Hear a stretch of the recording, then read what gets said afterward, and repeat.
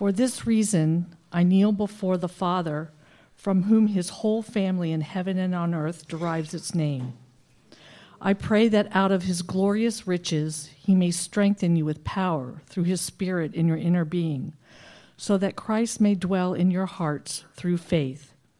And I pray that you, being rooted and established in love, may have power together with all the saints to grasp how wide and long and high and deep is the love of Christ, and to know this love that surpasses knowledge, that you may be filled to the measure of all the fullness of God.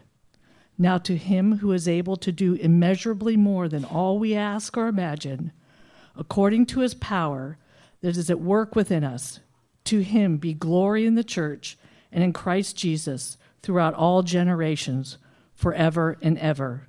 Amen. So on December 5th, just a little over a month ago, or I guess right about a month ago, two Vietnamese brothers set a new world record for the fastest time to descend and ascend 10 stairs while balancing another person on the head while blindfolded. So there should be a picture of it here in just a minute. I share that with you in case you're still trying to think about a New Year's resolution goal for yourself. That's the bar. So, yeah, there it is. It's pretty, there's a 2-minute video of it on the Guinness World Record website. It's pretty fascinating to watch. We love seeing people push the limit, don't we? I mean, that's why we watch the Olympics. See people swim as fast as pretty much any human being on the planet could swim, jump, shoot with precision, whatever it might be. But no matter how much we push our limits, we still have limits. There are heights higher than we can jump. There are depths deeper than we can dive. There are concepts more complex than we can understand. We have limitations. Our brains and our bodies don't allow us to do everything that could be done or know everything that could be known. And these limitations apply physically in athletics and sports.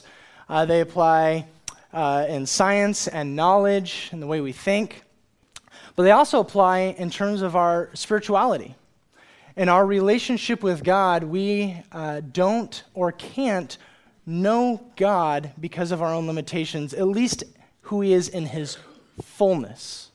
Another way of saying it is there are things about God that we cannot know on our own. And it's the response to this limitation that I want to talk about this morning. So when we stand at the ledge of human capability to know or comprehend God on its own, which is a small ledge, by the way, what do we do with the unknown? Another way to phrase it is, when it comes to God, how do we know the unknowable?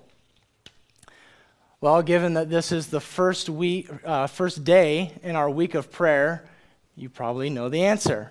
Pray, right? In fact, actually, what I'm going to do this morning is I'm just going to lay out the main point of the sermon right at the beginning so you get it, and then we'll just talk through the passage together. Prayer is how we know the unknowable love of God. Prayer is the key that opens that door. There are things about God that you and I cannot know on our own, but if God chooses to make them known to us, well, that's a different story.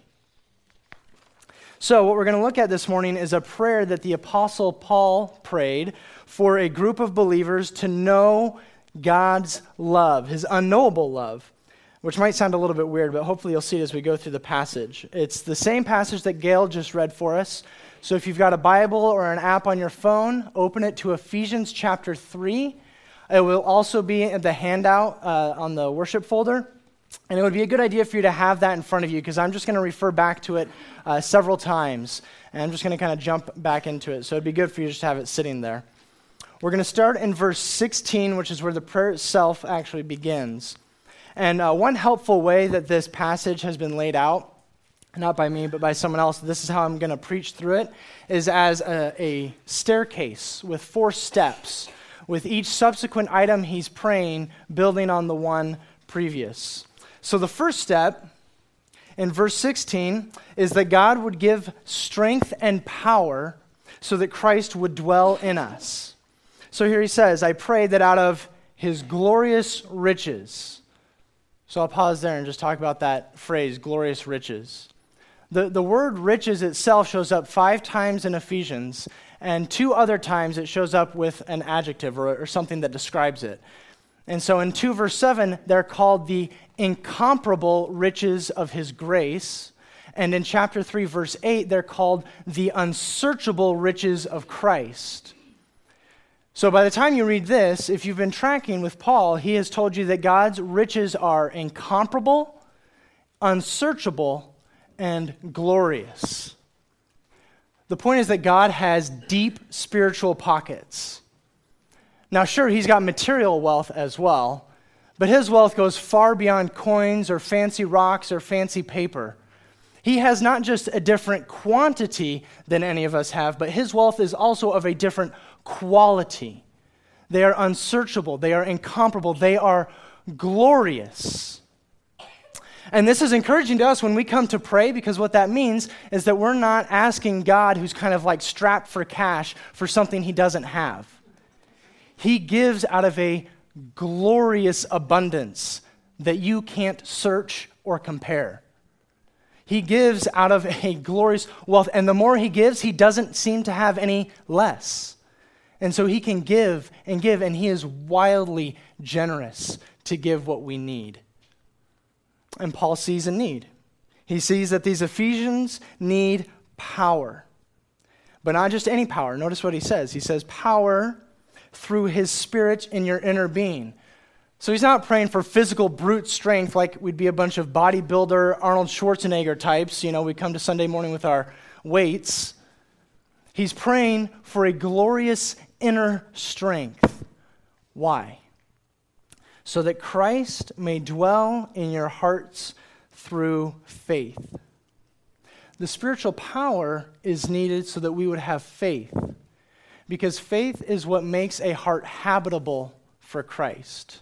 That's where he lives. He lives where faith is. And it seems to be, according to this passage and other parts of the Bible, that we need a God-given strength to have that kind of heart, to have that kind of faith, to believe what God says about who we are, about who Jesus is. We need the power of God to believe that Jesus himself is sufficient to forgive all, and I mean all, past, present, and future of our sins. To look on the completed and finished work of Christ and to trust that, because we by default want to turn it around and make it about us. And so we need the power of God to help us get our eyes off of ourselves and back on to him. And so he's praying strength and power to that end. So the next time you're praying for your spouse or your kids or yourself or this church, pray for spiritual strength, that we would be people of faith. So step 1, spiritual power so that Christ would dwell in us. Step 2, that we would be rooted and established in love, having power with all the saints. So this phrase, rooted and established, he's kind of mixing 2 metaphors here. He's talking about roots of a plant, and the word established or grounded there is like a term for a foundation of a house. But really, they both teach the same basic concept. A healthy tree needs good roots. A strong building needs a sturdy foundation. And without the roots or without the foundation, the entire plant or building suffers, right? And he's saying that all of your Christian life flows out of this foundational knowledge or experience of love, of God's love for you in Christ and our love for one another. He's praying that we would be building on the right foundation, that we'd be planted in the right soil, not any notion of self-help, of I can be good enough, of humanism, but in the gospel of God's grace. Now, I want to point out something here that's kind of interesting. He's praying that we'd be rooted and established in love, and then in the very next verses, he prays that we would have power to grasp the dimensions of God's love and to know his love. So do you see what he's just done there? I pray that you would be rooted and established in love and yet have power to grow in the very thing in which you're rooted in. Another way of phrasing it is that it seems that the love of God can be something that we both know and not know at the same time. That we're continually growing in our knowledge and experience of God's love. And we're going to talk a lot more about the vastness of God's love in the next step, so I don't want to get ahead of myself here. But let that be an encouragement to you, that where you start is not the same place as where you finish. Now, in addition to praying that we'd be rooted and established in love, he prays again that we would have power. And then here's the phrase I want to focus on. He has power together with all the saints. Now, if the word saints weirds you out because you don't feel like that's you, don't worry. The word literally just means holy people. Well, if the word holy people kind of weirds you out because you don't feel like that's you, don't worry, because if you are a believer in Christ, you are a holy person. You are a saint in the biblical sense. Sainthood, it's not a merit badge that you attain after a certain number of miracles or something. When you believe in Jesus, you are as holy in God's eyes as Jesus himself. Now, sure, we've all got work to do. We all have sins we need to repent of. We all have a process of growth or sanctification to go through. But when it comes to our standing before God, or what you might call justification, we are as holy as Jesus himself.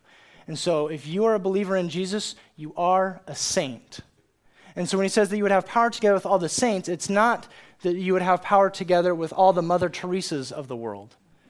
It's that you would have power together with every other believer in Jesus. And we would have power to grasp God's love. Now, what this means is that we need each other. The kind of power, the kind of love that Paul is praying about here cannot be experienced or attained by any single individual. I've said this before, and I'm sure I'll say it again. God has designed the Christian life like one giant three-legged race. We either run together or not at all. We need one another. We need meaningful relationships with one another. This is why we push small groups, not just that we would have a percentage of the membership in small groups, that we can brag about that. This is why we encourage you to go to the second hour classes and learn more about the Bible and also build relationships with others in the church. This is why we strongly encourage each and every one of you to invite others into your home and practice hospitality and enjoy a meal with them, because we need meaningful relationships with one another. And apart from those, your knowledge of God's love will certainly be stunted. We have to. I've said this, I mentioned small groups, so if you're not in one, and you would like to be, just write small group on your Connect card with your contact information, and we'll do the best we can to get you connected. But the point is that we need one another. He's praying for a group of people to know God's love.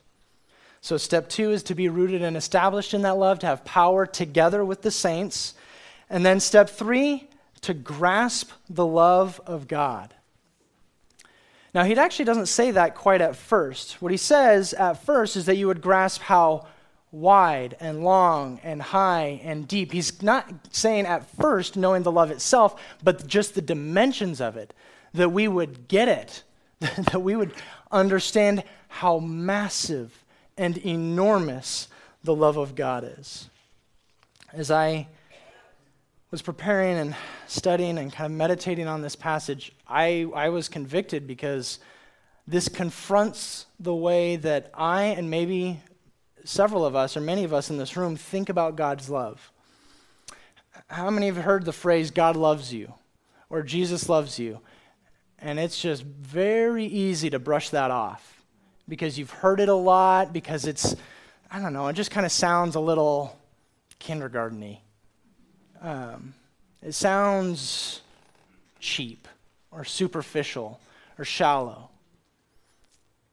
We just don't understand what we're dealing with when we talk about God's love. It is a far more powerful, meaningful, complex thing than we tend to give it credit for. We tend to think about it like, when Miss America wishes for the end of world hunger. She says that because she has to.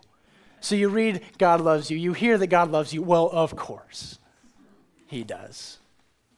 But it doesn't sink in that God has a personal and powerful love for each and every one of you.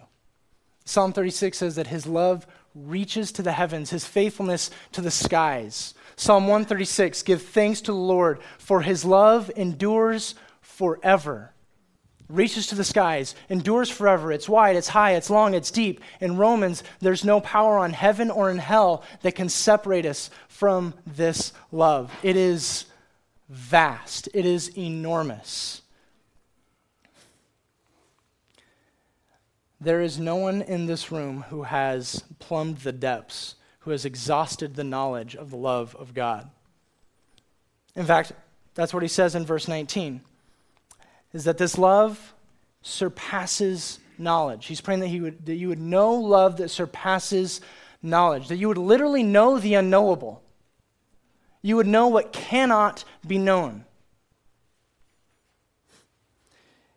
There are limits to our knowledge, and Paul is praying that God would push those limits, and so that we would see his love and that we would know his love in an incredible way. Now, maybe this is obvious, but I want to state it just so there's no misunderstanding.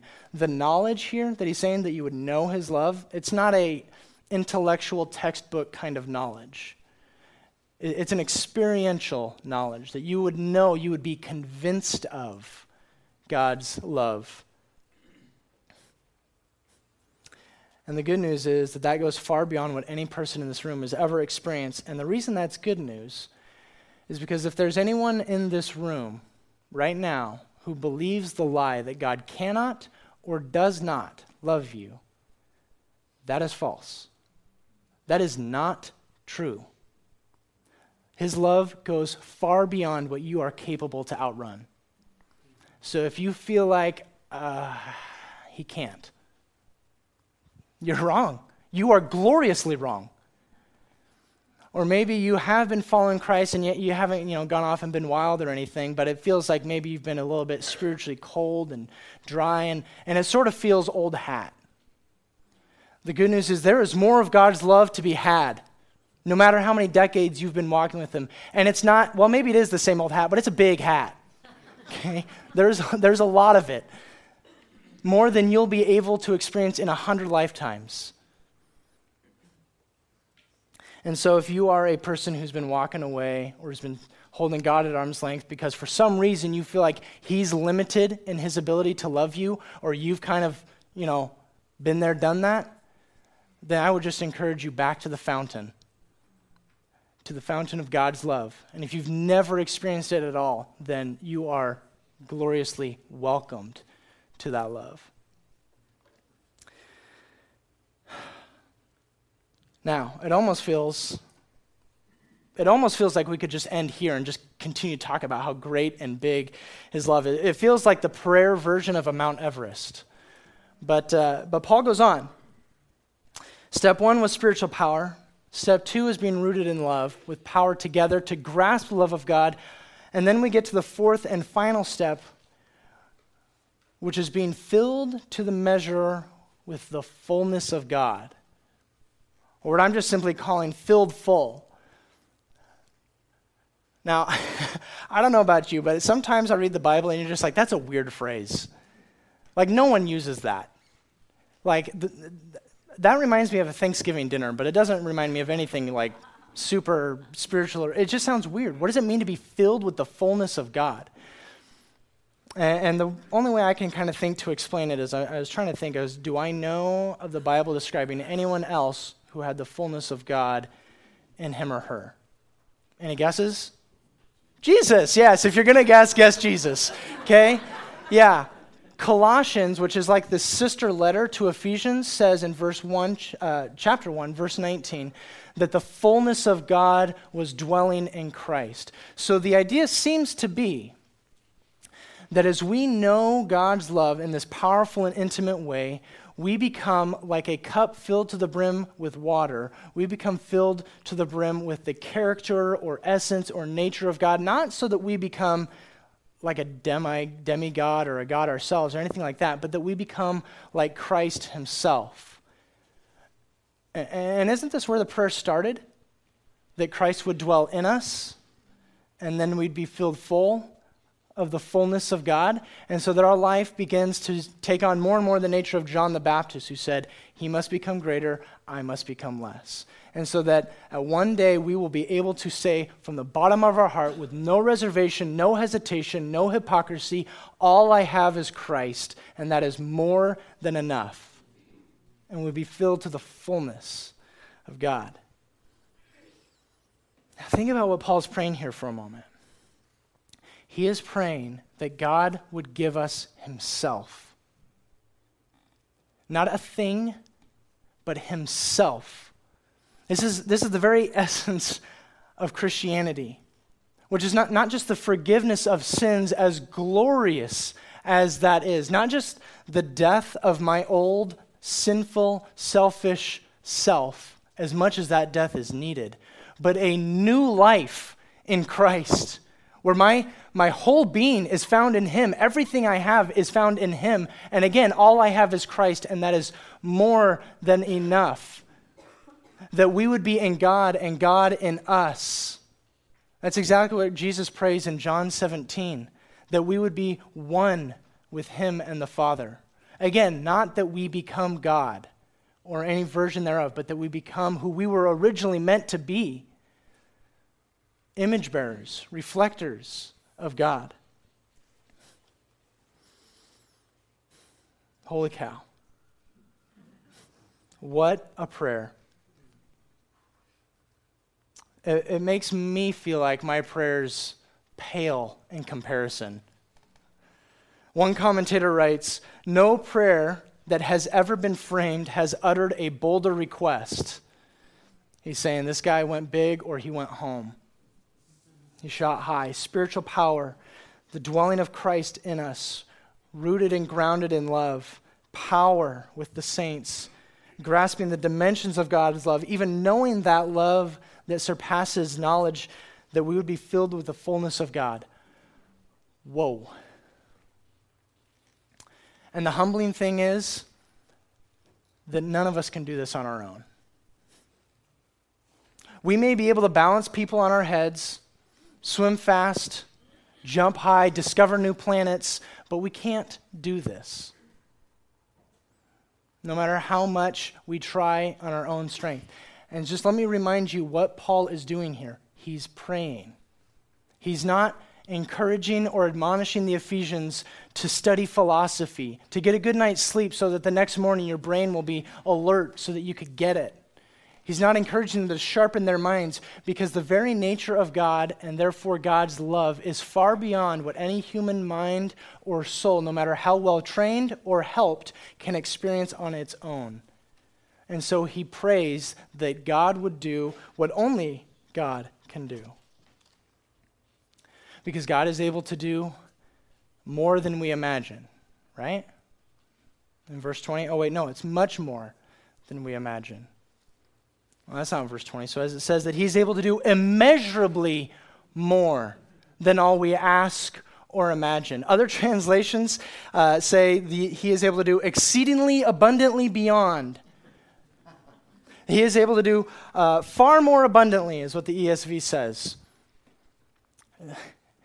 Okay, if I were to translate a Bible that was like idiomatic, I would translate this: he is super duper duper duper able to do what we can only barely attempt.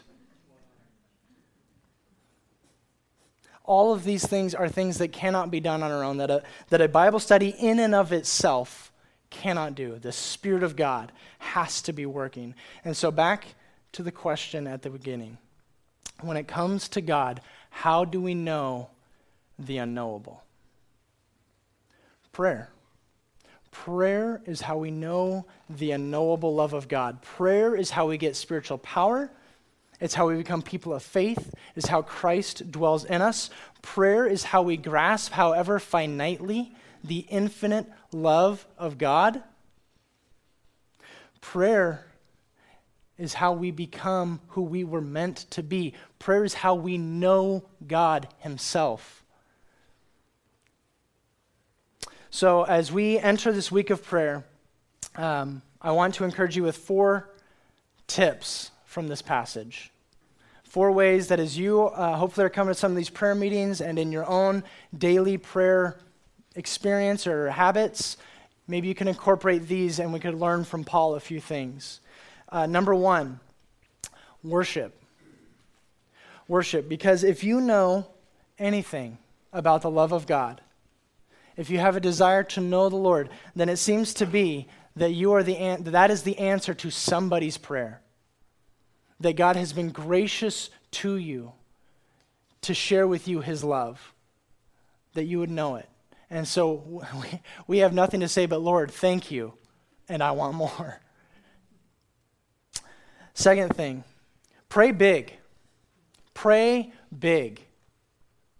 Remember, his riches are glorious, incomparable, and unsearchable. Remember that he is able to do immeasurably more, super duper able.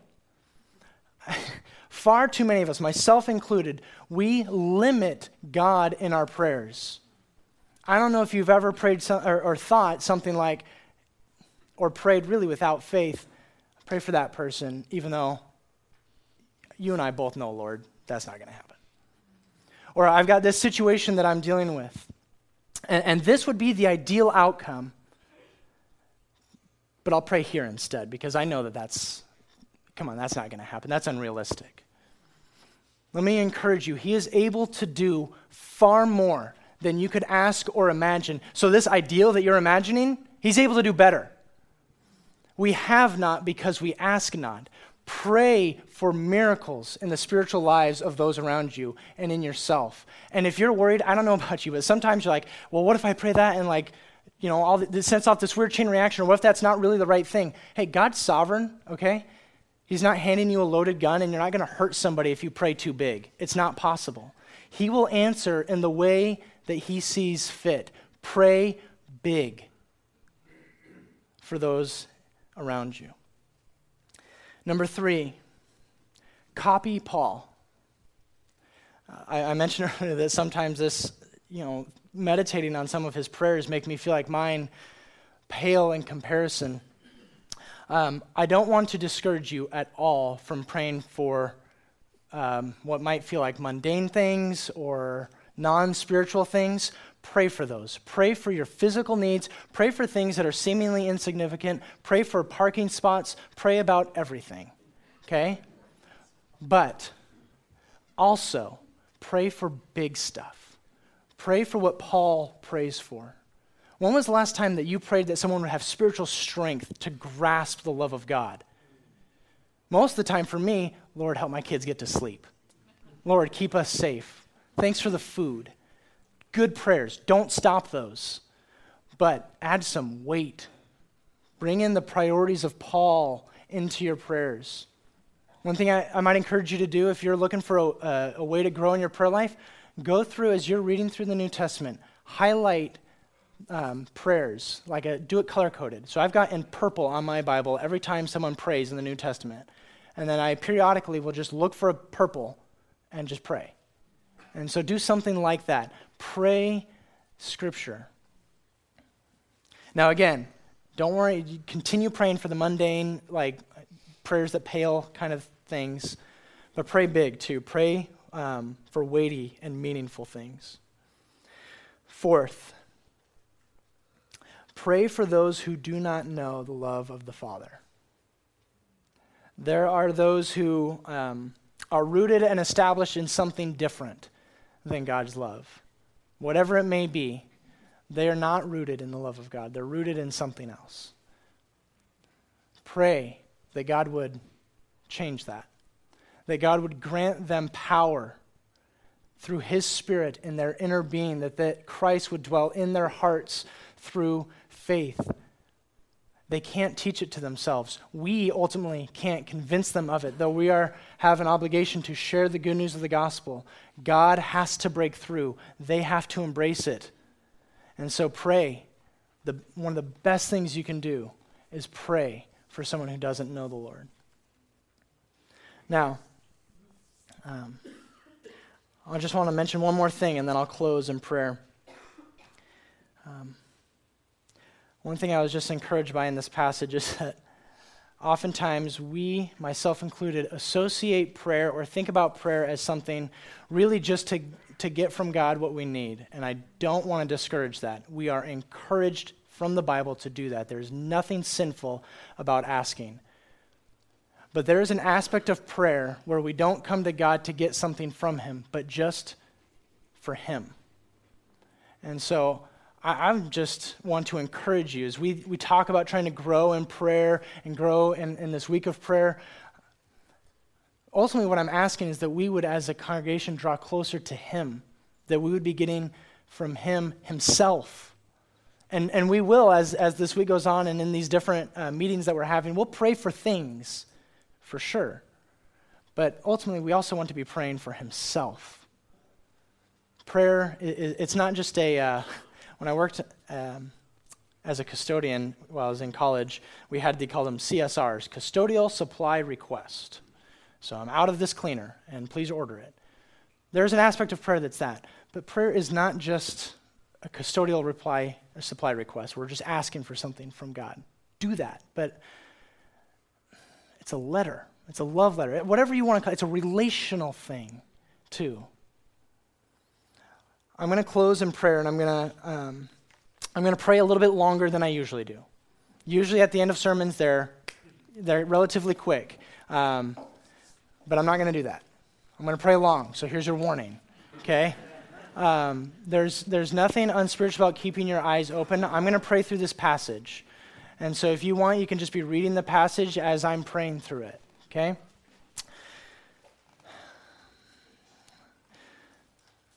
Heavenly Father, first off, you are our Father, as verse 14 says. You are the one from whom every family on earth derives its name. There are no gods that are worthy of our prayers. You alone are our Father in Christ. And Father, we thank you for this rich passage. And I know that I haven't done it justice, and ultimately I can't. And so I just want to do what Paul did. I want to ask for Philida Bible Church the same thing that Paul asked for the Ephesians. And so God, would you please, out of your glorious riches, out of your wealth, would you please give us power by your Holy Spirit that Christ would dwell in our hearts through faith. Lord, make us people of faith. Because many of us, myself included, we harbor unbelief in our hearts, and we need your help, God. Help us overcome our unbelief. Help us with our doubts. Teach us your truth, Lord. We desire to be people who believe you, who trust in your promises, who trust in the finished work of Jesus. Give us that kind of faith. And Lord, I ask that you would root us and establish us in love, that we would not put our roots down in human philosophies or faulty foundations, but you would root us in the gospel of your love, that you would give us power together with all of your people as a church and with every believer around the world, to give us power to grasp the enormity of your love. Lord, I confess that I, and I think many in this room, too often we've seen your love as a trifling and petty thing. Lord, show us how big your love is, how massive and powerful. Help us to know this love that surpasses knowledge. Lord, push our limits that we would be filled with your fullness. Show us what that means. Make us the kind of people who are like Christ in whom your fullness dwells. Make us men and women of prayer, constantly coming before you with these kinds of requests and many more. And Lord, as we enter this week of prayer, would you please encourage and strengthen each one of us. Teach us to pray. And we ask all of this with a humble confidence, God, that you are listening, that you hear us, that you care, and that you will answer as you see fit because of Jesus Christ. And it is in his holy name that we pray. Amen.